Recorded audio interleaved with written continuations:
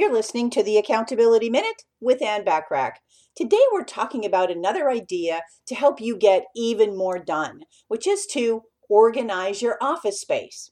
Plan your workspace so you know where to find what you're looking for. Label your file folders so they each have a specific purpose. And this means electronic as well as paper depending on what you use. Keep your day planner close at hand to jot down notes and appointments, again, whether it's on paper or electronic or both.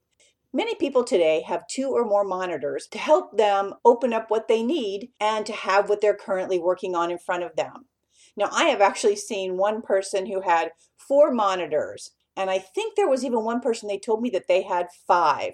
Now, personally, I think this is too many and actually can lead to major distractions from what you need to be focused on, but you need to do whatever works for you to help you manage your time the best. Tune in tomorrow for another way to get even more stuff done. In the meantime, want more from me, the Accountability Coach? Well, subscribe to more high-value content by looking for the Accountability Coach podcast, which of course can be found at accountabilitycoach.com, as well as on most podcast platforms and in most English-speaking countries. I appreciate you listening.